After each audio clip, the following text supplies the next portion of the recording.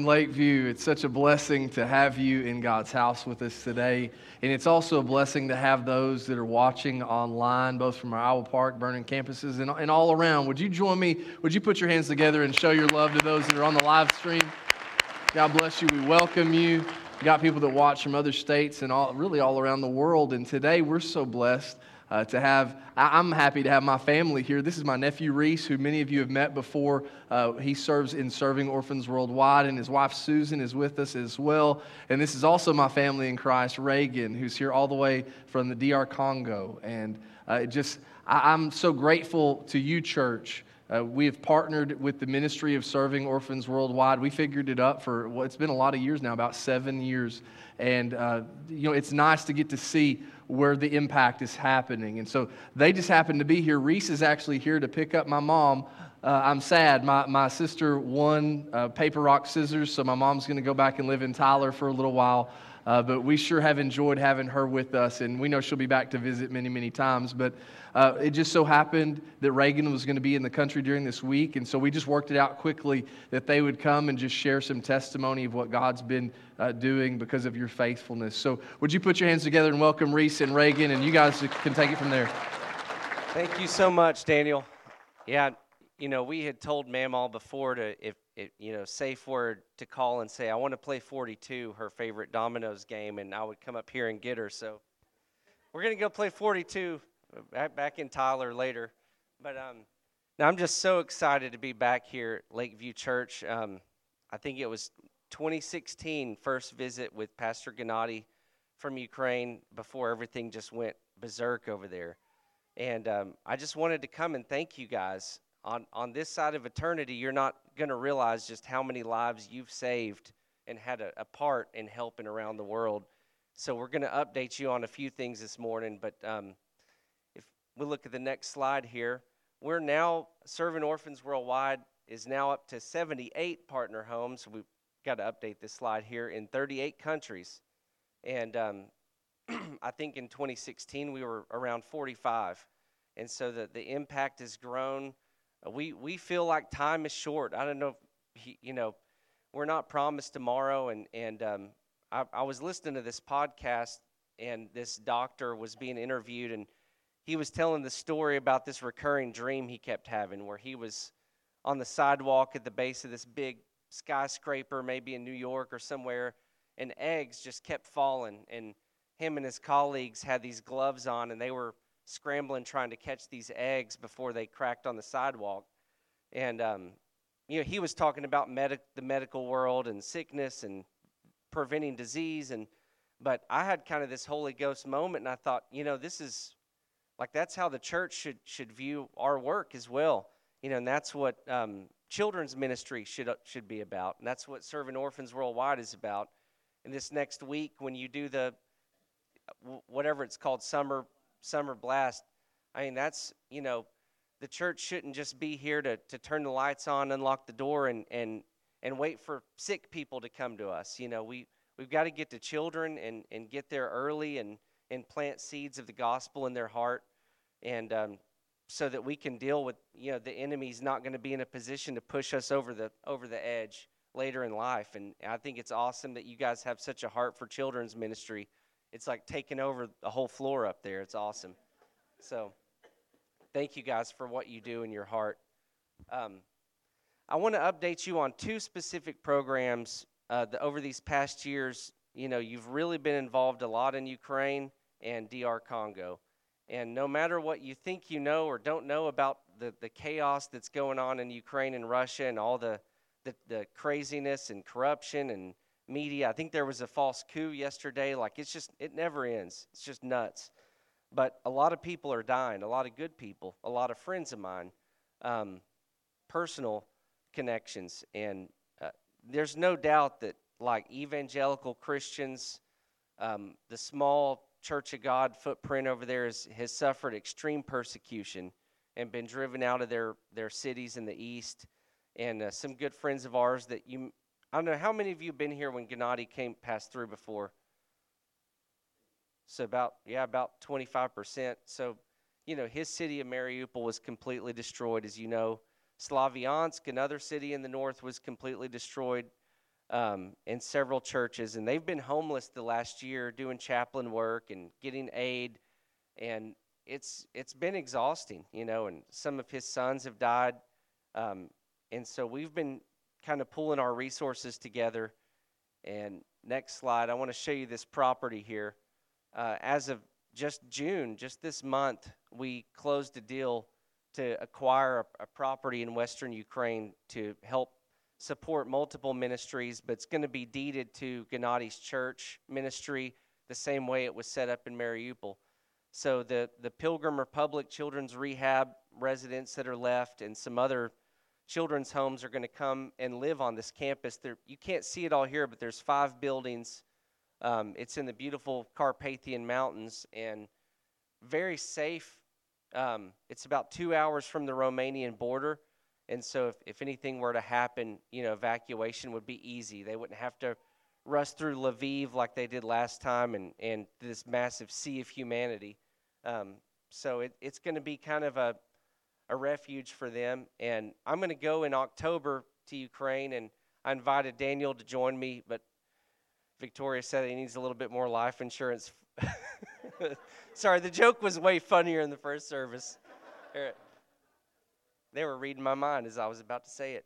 But no, we can't wait to kind of dedicate this property. They're going to do their first children's camp in July, so they're bringing together multiple ministries. But just when they were kind of getting off the ramp of orphan care in their city, and they had created this big adoption movement, now there's more abandoned and orphan children than ever that they're encountering, that they're evacuating from some of these frontline towns. And so this is going to be their new home. We're excited. I'm still really trying to raise $310,000 this year, which is daunting, to make sure that this is move-in ready, they get out of debt. It hadn't stopped them. They were sending me video clips. They were out with their acoustic doing worship around a campfire, eating some bread, and they were like, hey, who needs electricity? We're good. So but we want to get them to that next level and get it functional by the end of the year here. And then I want to move on to DR Congo, and you're probably feeling sorry for Reagan, who's had to sit up here this whole time. But I want to introduce you to Reagan. He's a humble man of few words, but he's a very effective leader. He's been in the jungles, in the war zones. You might have remembered a long-haired guy from Georgia named Coleman that came with us once before and likes to take all the glory. This is the man doing all the work, all the hard work over there.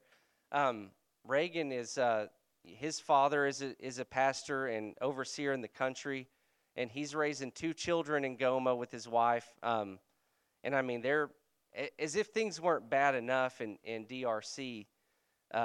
Since the 90s, really since after the Rwanda stuff happened, a lot of that tribal violence and genocidal mindset has kind of spilled across the border.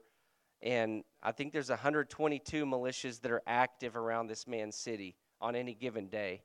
And I mean, if you go back from when it started till now, we were calculating over 3 times the number of fatalities in his country than happened in the Holocaust. And we've kind of been desensitized to it over here. Like there's already, we're ready to move on to the next thing, but they're still dealing with it every day up there. And if you look at North Kivu province and some of those other provinces, they believe that that's the highest concentration of widows and orphans anywhere on the planet. If you live to 45, you're an old man. So I mean, it's a crazy, unique place with unique challenges, and Reagan and his family are serving with the gospel and meeting needs. Why don't we flip to this next slide here? Reagan, I want you to tell us a little bit. We started this project with you guys in Goma, and then this last year we just launched a new project in a village called Bunia, which has kind of become a hub for refugees fleeing these little jungle villages. And tell us a little bit about what's on the screen here and how you guys got involved over there. Okay, what you see here is a refugee camp. And in this city of Bunia, we have 3 big refugee camps like that. And in each refugee camp, we can have like a 14,000 family. So in one small house, you see they can fit one big family. And in this city of Bunia is between is a city where people found safety among the big bush. I don't know. It's a huge bush. It's a jungle, and people found refuge in this city of Bunia, and most of villagers came to find safety in Bunia, and that's where we launched the second project in our region, and it's now 4 months. But in 4 months, we have now 44 kids.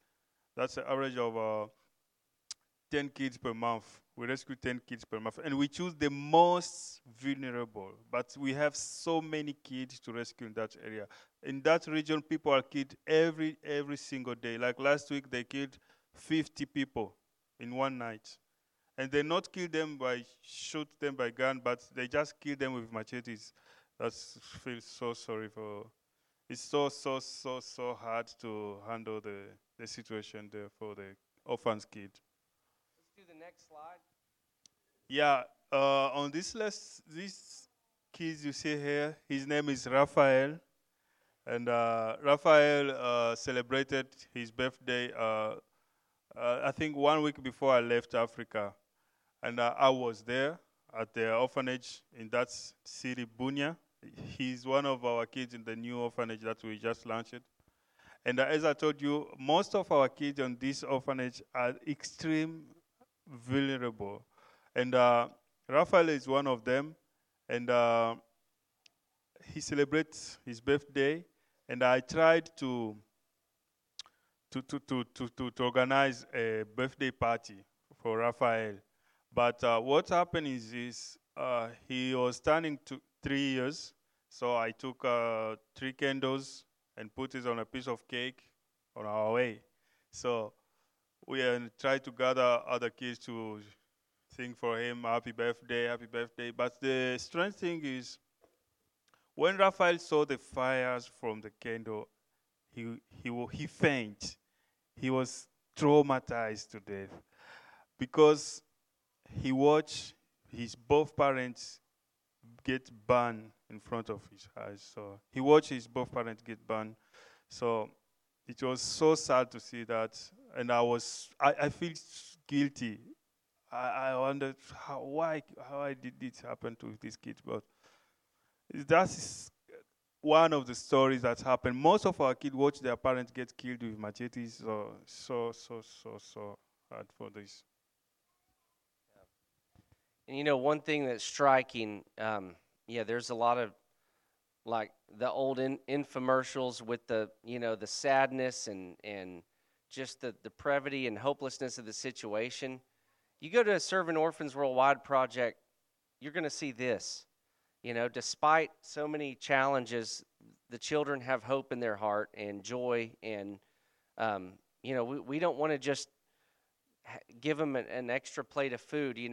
They're being shown the love of Christ. We're getting some professionals involved to deal with some of the trauma healing, and kind of move them into a place where they can dream about a future. And the plan A for every child is a family, and in some cases, adoption's possible. But there's 154 estimated children without a forever family, and less than 1% of those are even in a country that participates in like international adoption or has a strong safety net for where that would even be possible. So I wouldn't want my children living in an orphanage, but it is the last line of defense. Otherwise they would be in the refugee camp, and there's parasites, there's disease, there's abuse, there's violence, as you can imagine. And I mean, some of the children wouldn't make it to see 5 years old, 10 years old, if it weren't for some of these programs. And it's the UN, these big camps, or it's the church. And we know that the church has the people and the resources to deal with this around the world when we come together. So, next slide. This is just a little glimpse at the dedication of this new property that you can see it's a beautiful building. I mean, it's a literal. We don't want to make it too nice to be a Target, but I mean that's one of the nicest homes in Africa. That it's brand new, built very cheap as well, but it's good quality. So those are some of the children that you can see that have been taken into the home within the last few months, really 2 months. This was taken in April, I think. So anyway, once again, thank you all. I want to ask Reagan if you would just say a prayer of blessing over this special church and these people in whatever language you're comfortable with. I know you speak quite a few, and English was not your first language. So, well, would you do that? And then we're going to ask Pastor Daniel to come up. You know, beyond all of these pictures, there's hope.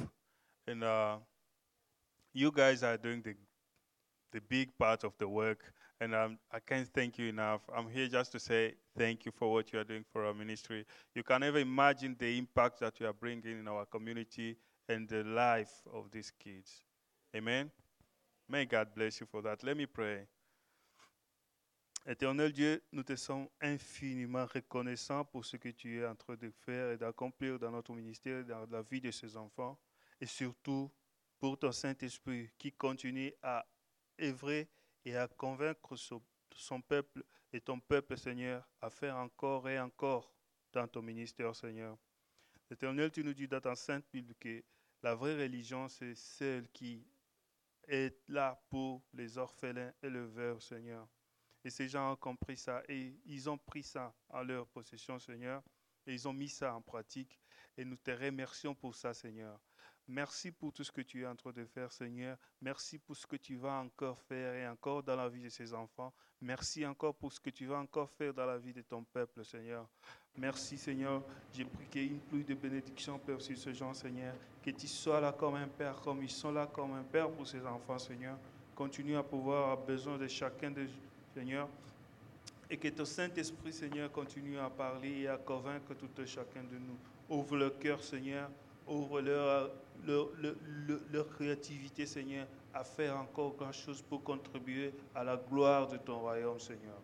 Merci, Seigneur, pour ton peuple. Bénis tout et chacun de nous et bénis notre séjour ici. Au nom de notre Seigneur Jésus-Christ, nous sommes en train de prier. Amen. Amen. Amen. One more time, would you show your love and honor to Reagan and Reese? Thank you, brother. Thank you so much.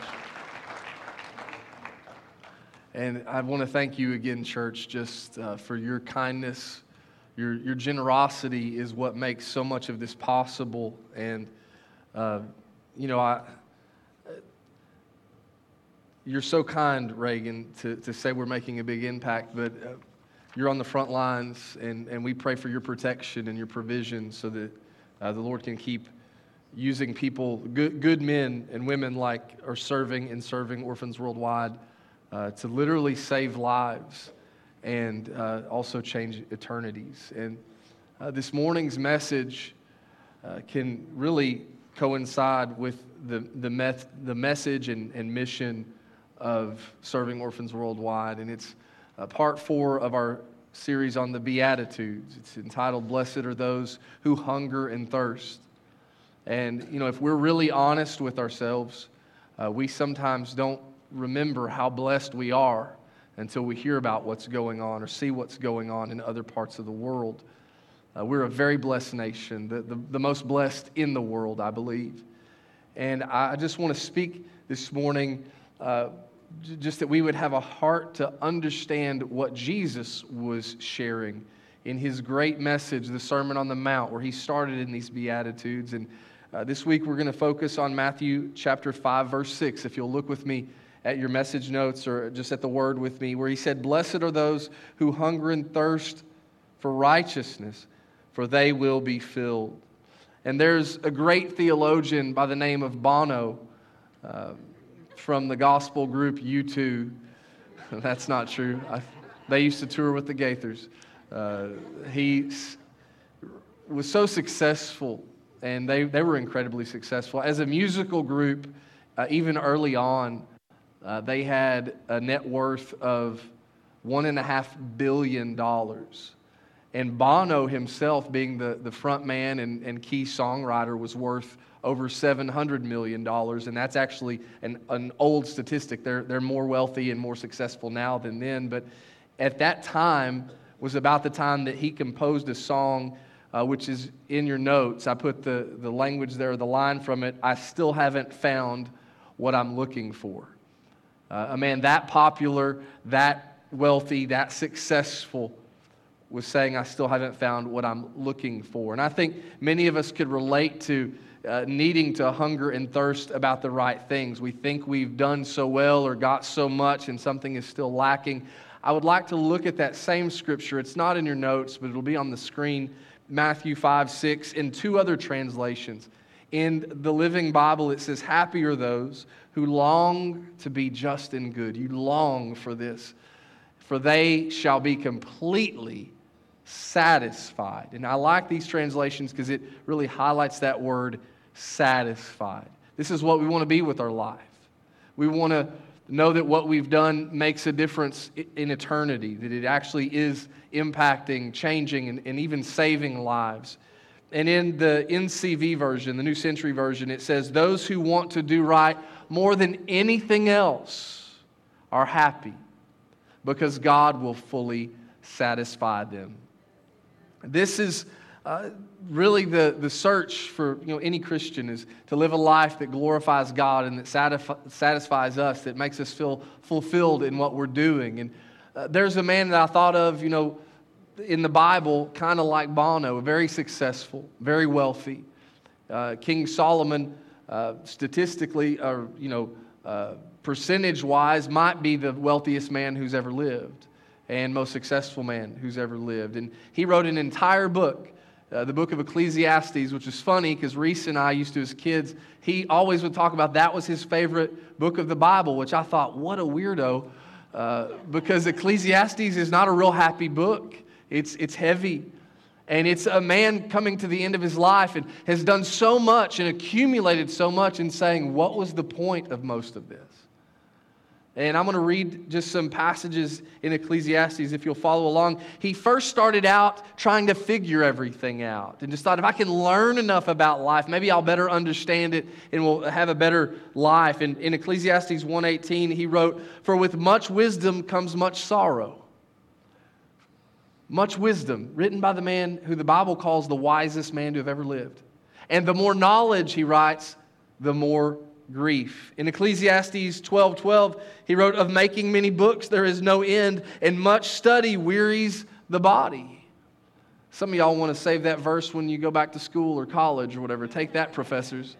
But really, the truth here is true, that we'll never learn enough, we'll never know enough to feel like we're doing enough with our life if we're not doing what we were created to do. Then when he got past just knowing everything, he literally tried everything. He confesses it in Ephesians chapter 2, verses 10 and 11. He said, "I denied myself nothing my eyes desired." In church, he had the resources to do that. He said, "I refused my heart no pleasure. My heart took delight in all my labor. And this was the reward for all my toil." He says, "Yet when I surveyed all that my hands had done and what I had toiled to achieve, everything was meaningless, a chasing after the wind. Nothing was gained under the sun." He'll say phrases like that over and over. And in that same chapter, just a few verses later, it brought him to this point where he said, "So I hated life." And some of us who live in the most blessed nation in the world might have said this about our life before. I hated my life because the work that is done under the sun was grievous to me. All of it is meaningless. There's that phrase again, a chasing after the wind. And how sad that he hated all the things. He goes on to say, "I hated all the things I had toiled for under the sun because I must leave them." He said, "All this, I'm going to die someday and I can't take this with me. I must leave them to the one who comes after me." There's another scripture I want to read. It's not in your notes. Ecclesiastes 5, where he writes, "Whoever loves money never has enough." Isn't this the truth? "Because whoever loves wealth is never satisfied with their income. This too is meaningless. as goods increase, and hopefully we learn from this, he says, as goods increase, so do those who consume them. It's why when people win the lottery, they suddenly discover cousins they never knew existed. Because the more you got, the more people who want it. And what benefit are they to the owners except to feast their eyes on them? And after he had tried to learn everything, and then to just try everything, when he found no satisfaction in just accumulating wealth or wisdom, he tried to find happiness in other people. And we do this. We run to relationships with good intentions, but maybe not the best results. In Ecclesiastes 4:8, he writes, there was a man alone. And he knew that was sad. He had neither son nor brother. There was no end to his toil. He just worked so much so he was alone. Yet his eyes were not content with his wealth. So he knew you can't be content with wealth. Maybe it's being alone that is the problem. And so he wanted to not be lonely. And I'll tell you, Solomon was not lonely. And you can look at another book of the Bible that describes talking about King Solomon. This is not in the notes, but 1 Kings 11:3 says that he had 700 wives. I wanted you to read it. I'm not just making this up. He was not a mythological person. He really existed, and he really had 700 wives of royal birth and 300 concubines, which, kids, you can ask your parents what that is later. And it says, and his wives led him astray. Yeah, you think? And I heard a pastor, we get asked difficult questions as pastors sometimes. And there was a pastor who someone asked him, why did he have 700 wives? And I think he gave a real heartfelt answer. He said, I believe that he had 700 wives because he was searching for something. He was hoping that just one day he would wake up and just one of them would wake up in a good mood. I didn't say it. That was another pastor. Get mad at him. I'll give you his email to send it to him. It's reese@soww.org. But after he finally looked for meaning in all these things that ended up meaningless, he found the truth, and he speaks of it in Ecclesiastes 12, verses 13 and 14. He says, and the last and final word is this. And saints, I wouldn't have to preach near as long or near as many sermons if we could just get this, myself included. The final word is this: fear God. And we sometimes will cringe from preaching like that tells us we need to really reverence God, but because fear doesn't mean the same thing in our culture that it really means. It talks about an honoring. To say, not I'm afraid of you, I'm afraid of losing you. You are so important to me. I don't want to do anything to disrupt our relationship.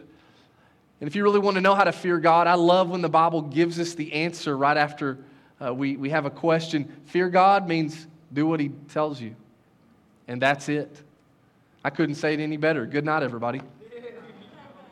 But y'all, if we would get this, if we would live this, it would change our life, and we would begin to realize that righteousness. And then it says when we do this, eventually God will bring everything that we do out into the open and judge it according to its hidden intent, whether it's good or evil. And don't we oftentimes intend? We always want to get to the point that we are doing. I meant to do better, but if we just mean it, never do it, it's meaningless. And so we want to not just hunger and thirst, we want to be filled. We want to live a life that is satisfactory to God. And I love the quote by he actually is a theologian, St. Augustine, where he said, God, thou hast formed us for thyself. Remember, you were made for God. God was not made for you. We were made to serve Him, not the other way around. But he says, we were formed for thyself, and our hearts are restless. And many of us could relate to that word of just never feeling at peace, never feeling like it's enough or we're good enough, because we are restless until we find rest in Him, in the Lord.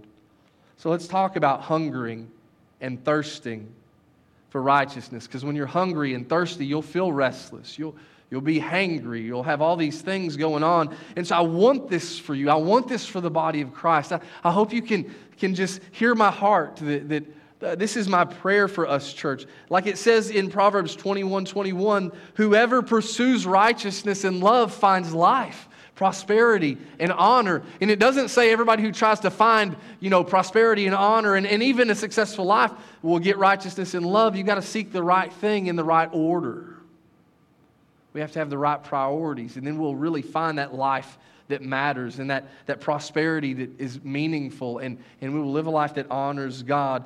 So why don't people Because this happens to Christians. Jesus was talking to people who were following him, that would listen to him. In this sermon, he said, blessed are you that will hunger and thirst after righteousness because you'll be filled. So why don't people seek the things of God? Why don't even believers, Christians, seek these things? I believe there's two reasons. The first one, if you'll write this down, is because we fill up on the wrong things.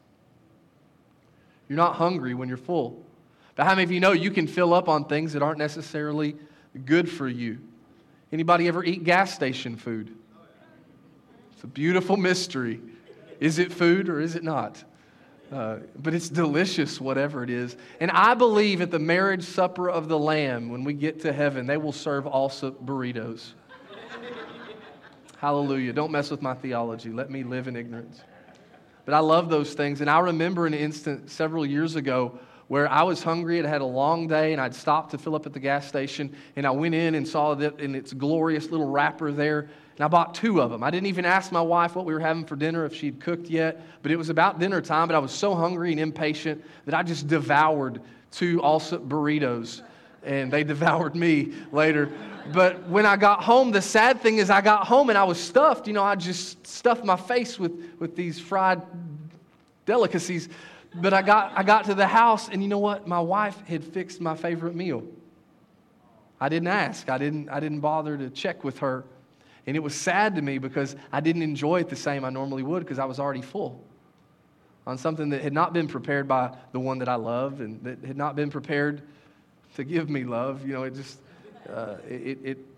It's a truth that happens to a lot of us. We fill up on the wrong things, and we need to be careful that we're not afraid to do the right things and to take the right things in our heart, even if they're hard, even if eating right can be difficult. And Moses is a great example of this, and he's spoken of in the book of Hebrews, chapter 11, 25. It says, Moses chose to be mistreated along with the people of God rather than to enjoy the fleeting pleasures of sin.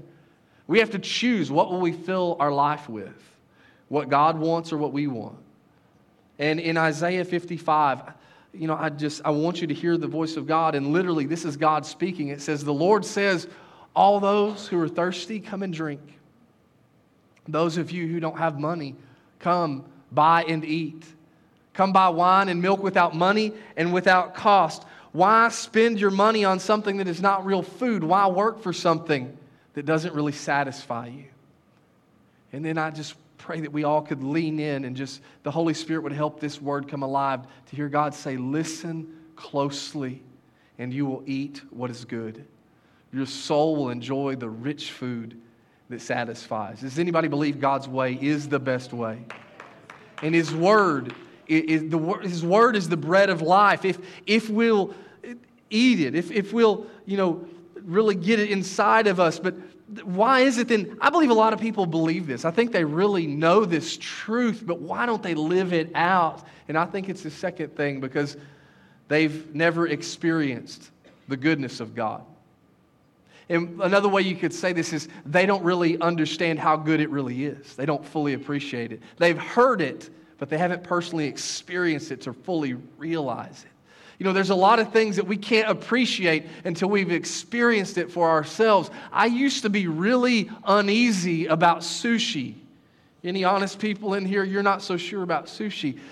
Because I don't even like my vegetables to be raw. My mama's in the room and she raised me right. I didn't eat a vegetable unless it was covered in cornmeal and deep fried. Hallelujah. So then you're going to feed me a cucumber shoved next to some avocado and then some meat that hadn't been cooked? That messed with this East Texas boy. But don't worry, they'll wrap it all in seaweed. Do you know what that is? That's weeds that just grow in the sea.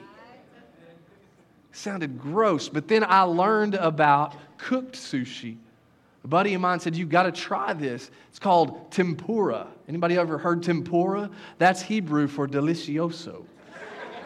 It changed my perspective on sushi. And once I got started, I just began to love everything. Actually, my wife and I went out this Friday and we chose sushi. We love it. And we had just not experienced it. And we had not experienced it the right way. And there's a lot of people that I think reject the things of God, and it's not God's fault. People have misrepresented the gospel. They've misrepresented. They say, I'll talk to people sometimes and they're like, I just don't like church. And when I ask them about what they mean, I'm like, well, yeah, I wouldn't like that either. You're going to the wrong church or you're doing it wrong. You've got the wrong perspective.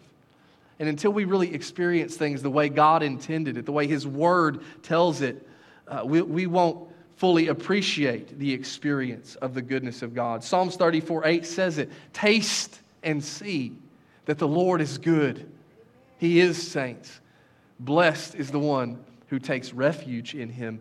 And in Ephesians chapter 3, the Apostle Paul prays this prayer. I pulled from the verse before this. In verse 17, he says, I pray that you, and then he says all these things in verses 18 and 19. I pray that you may have power together with all the Lord's holy people to grasp how wide and long and high and deep is the love of Christ. And if you just start to think about how much Jesus loves you, it'll change you. And he goes on to say even more that since we understand the love of Jesus, that it's to know this love that surpasses knowledge. Solomon proved it. He said it in Ecclesiastes. You can't just know it. You got to know Him. You can't just have the knowledge. You've got to know God personally. That you may be filled the measure of all the fullness of God. That's what we want. That's what I want for you, is to be filled with all the fullness. It makes me so sad as a pastor to see people only getting just this much of what God really has for them. I'm so thankful for salvation and that we get to go to heaven someday. But saints, we got to go back to work tomorrow. We got to go back to our families. We got to go back to crisis and deal with tough things. And don't you want God? Don't you want all that God has for you? Why wouldn't you? I want you to be filled. And I think another reason that people don't really pursue righteousness is they don't understand what righteousness is. Let's talk about what righteousness is. Two things, two final thoughts. Righteousness is, number one, right standing with God. And I want you to see the order of these two, because some people think that somehow you've got to get right with God before God will love you. And that's not what the Bible says. In Romans chapter 1, verse 17, it says, the good news shows how God makes people right with Himself.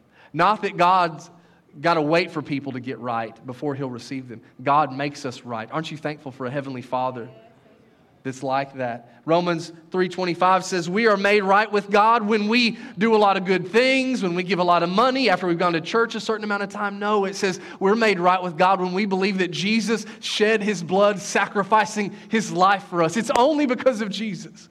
Jesus is all we need. And He's the only one that has the power to make us righteous. Romans 5 verses 9 through 11 says, and since we have been made right in God's sight by the blood of Christ, He will certainly save us from God's condemnation. For since our friendship, and I would ask you to maybe highlight that word or circle it, since our friendship, because a lot of people don't understand that kind of relationship with God. You need God to be your Savior because no one else can save you. You need God to be your Lord because you don't want anybody else ruling over your life or protecting you. But God wants you to be His friend. Amen. And it says, since our friendship with God was restored by the death of His Son, while we were still His enemies. Another way the Bible says it is while we were yet sinners, Christ went to the cross for us. We will certainly be saved through the life of His Son. So now we can rejoice in our wonderful new relationship with God because our Lord Jesus Christ has made us friends of God. This is what it is to live the Christian life. It's not going, oh man, I'm going to get in trouble again and God's going to zap me. It's no realizing I could never have gotten myself out of trouble. There's not enough good that I could do to deserve the love of God, but He gave His Son for me anyway, that I could just by faith receive that awesome salvation. We don't serve God to earn our salvation. We serve God in response to His salvation. And I'm so grateful. And if you'll get that, it'll change the reason you live for God. And the realization of this, if you'll write this down, that we are made right with God by coming into relationship with God. You don't get into a relationship with God to be made right. You're made right because of the relationship. That's what changes you, is changing the way that you view the Lord. And number two is right living on earth. This is a definition of what righteousness is. And too many people start here. And they think, I've just got to live right and then I'll be righteous. You can't. You can't do it on your own. That's what the Bible says. It actually says all of our righteousness is like filthy rags before God. So the person who's living their best life now, it's filthy rags. We need God's help, even to live for God. And I'm so thankful that He does help us. Proverbs 14:12 says we don't need to focus on our way, but God's way. It says there's a way that appears to be right, but in the end, it leads to death. And so if we try to do things, so many people, they don't follow God as much as they expect God to follow them and clean up their messes. I used to think that my room just magically cleaned itself every night, because that's the kind of mom I had, or every day. I'd go to school and come home and all the toys were picked up and the bed was made. Praise God. We have, a fairy godmother in our home. It was just my mom. And sometimes we expect God to do that. Well, I'm just going to do what I want, and God, you can pick up the pieces. There's a way that may appear to be right to you, and you think, somehow that God's grace is a license to sin. No, it's freedom from sin. And if you don't get off that path, it, in the end, leads to death. If you'll write this down, we have right living on earth by pursuing the lifestyle that God intends. And I want you to know, God has an intentional purpose for you. He has a life that He created you to live. And the only way you'll find it is by seeking Him, by learning from Him. And I have people ask me a lot, and I don't even think really they're being, trying to be difficult. I think they really want to know, and they'll ask me about something they're doing, and it's like, is this okay? Here's really what they're saying. Can I still do this and go to heaven? And that's the wrong question, because then you're still living for yourself. You want to live for God, and God will lead you to eventually live for others. A lifestyle that promotes the love of Jesus everywhere you go and to everyone you meet. And so when people ask that, like, well, can I still live this way and be a Christian? And I'll just tell them what the Bible says. Like, well, that's not godly. That's not of God. That's not scriptural. And without fail, somebody will say something kind of like this. They'll say, well, what, are you trying to change me? Absolutely. Because I want to be changed too. Anybody else, you're glad you're not who you were when Jesus found you. Look, I'm glad that while I was yet a sinner, Jesus gave His life for me, but I'm glad that when I gave my life to Him, He didn't leave me the way I was. He picked us up, put us back on the solid rock and on the right path. And we should follow Him, not just accept. That's why it's one thing to know God. It's another to let God help you find freedom from your past. You shouldn't identify with that anymore. You're a new creature, a new creation. The old is gone, the new has come. And now, the Bible says, we are the righteousness of God in Christ Jesus. It's only in Christ Jesus. And when we live that way, Proverbs 12:28 says, in the way of righteousness there is life. And along that path is immortality. And we're just in a moment going to honor the sacrifice that Jesus made that gives us access to eternal life. His sacrifice on the cross. And I've asked them just to kind of set us into an atmosphere of worship. But before we do that, I want to highlight an account of Jesus and the woman at the well. It's in John chapter 4. And I'll read the last verse here in a second. But first, let me just recap that story in case you're not familiar. And I encourage you, read John 4. I don't have time to read all of it. But read it later today or later this week. It's where Jesus encountered this Samaritan woman at a well, and she was trying to get water. She was thirsty.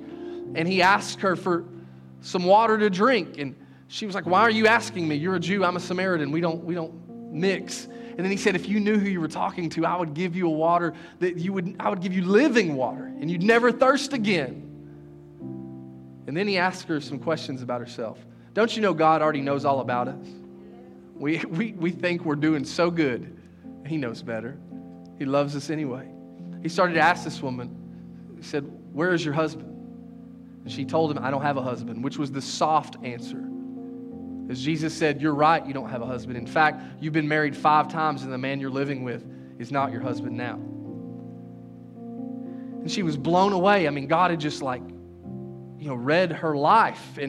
And church, this happens to us sometimes. God will speak, and in that moment, we're just so caught off guard. We're so overwhelmed that God would know everything about us, and He's there for us. But we may not really understand and appreciate what He's doing and how He's speaking. She started to say, man, what are you, some kind of prophet? She couldn't really realize who He was. Not right away. And she even started to talk about, they talk about a Messiah, that someday he's going to come and fix everything and change everything. And a lot of Christians feel that way, like someday when we get to heaven, this will all be, y'all, aren't you glad Jesus said to pray this way? Father, your kingdom come, your will be done on earth as it is in heaven. We need to quit waiting for heaven for everything. We have access to Jesus right now. We have access to the Holy Spirit today. And we can be changed. And this is what Jesus said in the end of that chapter. You don't have to wait any longer or look any further. She was in the presence of the one who could change everything. And we have that opportunity this morning. And as we get ready to participate in communion, I'm going to ask everyone, if you would, to stand just to reverence this moment. And if you've got your communion elements, would you go ahead and open it so it's not a distraction? I know it's a little bit difficult to open, but what it represents is so important. The body and the blood of Jesus. But before we participate in this, could we do what the Word instructs us? In 1 Corinthians 11, the Apostle Paul said, "So then whoever eats the bread or drinks the cup of the Lord in an unworthy manner will be guilty of sin against the body and blood of the Lord. Let a person examine himself, and in this way let him eat the bread and drink from the cup. For whoever eats and drinks without recognizing the body eats and drinks judgment on himself." Look, when you give your life to Jesus, you should live your life in honor of Jesus. Not for anyone else, not for religion, but for your Savior. So if there's anyone here today, let us examine ourselves. Anyone that would say, you know what, if I'm being honest, and maybe the Holy Spirit's just pointing something out to you that is not right in your relationship with God, or maybe you really don't have a very good relationship with God or have never had one before.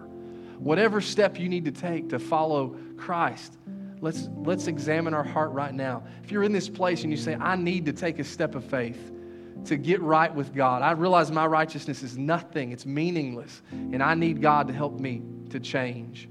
If that's you and you want to make a new commitment or a renewed commitment to God this morning, would you raise your hand quickly where you're at? I'd like to pray for you. God bless you. Yes, ma'am. Yes, sir. God bless y'all. Anybody else? Thank you. God bless you. Anybody else? Thank y'all. You can put your hands down.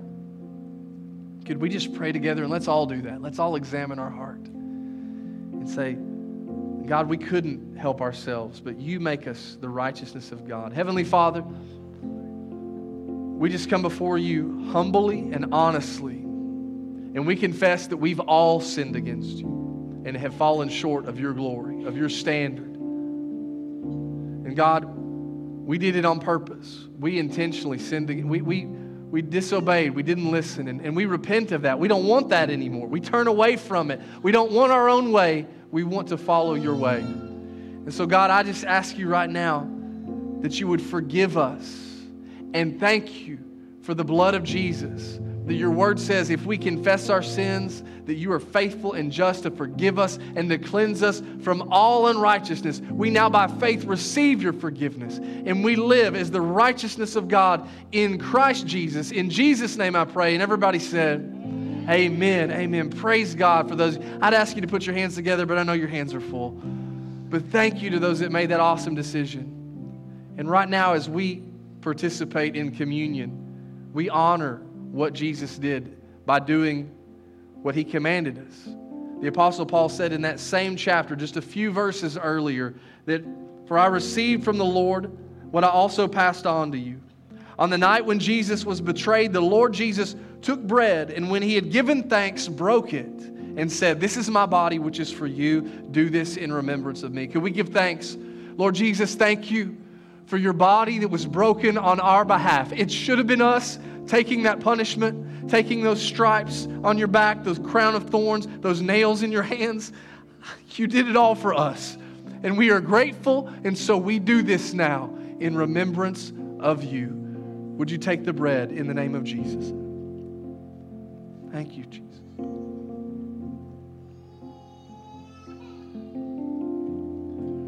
In the same way, also, he took the cup after supper and said, "This cup is the new covenant in my blood. Do this as often as you drink it in remembrance of me." Would you thank Jesus with me for his precious blood. Thank you, Lord, for your blood that was spilled on our behalf, and that by faith in you, it washes us clean from all unrighteousness. We do this now in remembrance of you. Would you take the cup in the name of Jesus?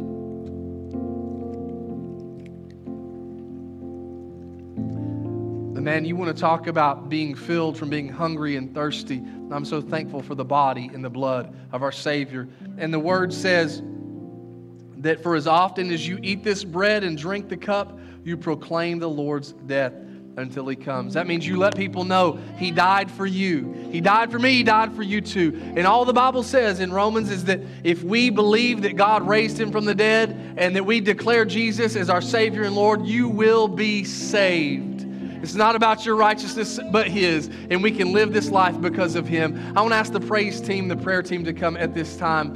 And we're going to close this service just opening these altars. If you need prayer for anything, we're here for you. And Jesus can answer anything. If you want to talk to somebody about what God's done in your heart today, that's awesome. If you want to pray for a loved one, if you need help, in your health, in your family, whatever, we'll stay as long as you need. I'm going to pray a blessing over you, and then you can be dismissed as the worship team leads us out. Anybody like that new song they led today? Man, didn't they do a great job leading us in the presence of God? Then let's worship out before we leave out. But I'll pray for you, then you're dismissed. But if you need prayer, you won't interrupt me. Come at any time, and we stand ready to pray for you as long as you need. Father, I thank you for these people, my brothers and sisters in Christ. Lord, we pray over Serving Orphans Worldwide and the ministry. We speak over Reagan and his family that are on the front lines there, just saving lives and representing the body of Christ so well. Protect them, provide for them supernaturally, God, and give us the faith to sow into these things, to make a difference in the ways that you allow us to, God. And we just thank you for the eternal impact that's happening. And let us make a difference right here in Iowa Park, in Vernon, in Wichita County. Anywhere you call us, God, you will equip us. And so we put our faith in you, and we want to live our lives in response to you giving your life for us. In Jesus' name I pray. And all God's people said, amen. Would somebody give Jesus all the praise? He's worthy of it. God bless you, church. You're dismissed. If you need prayer, come forward at any time. These altars are open. Go with God this morning.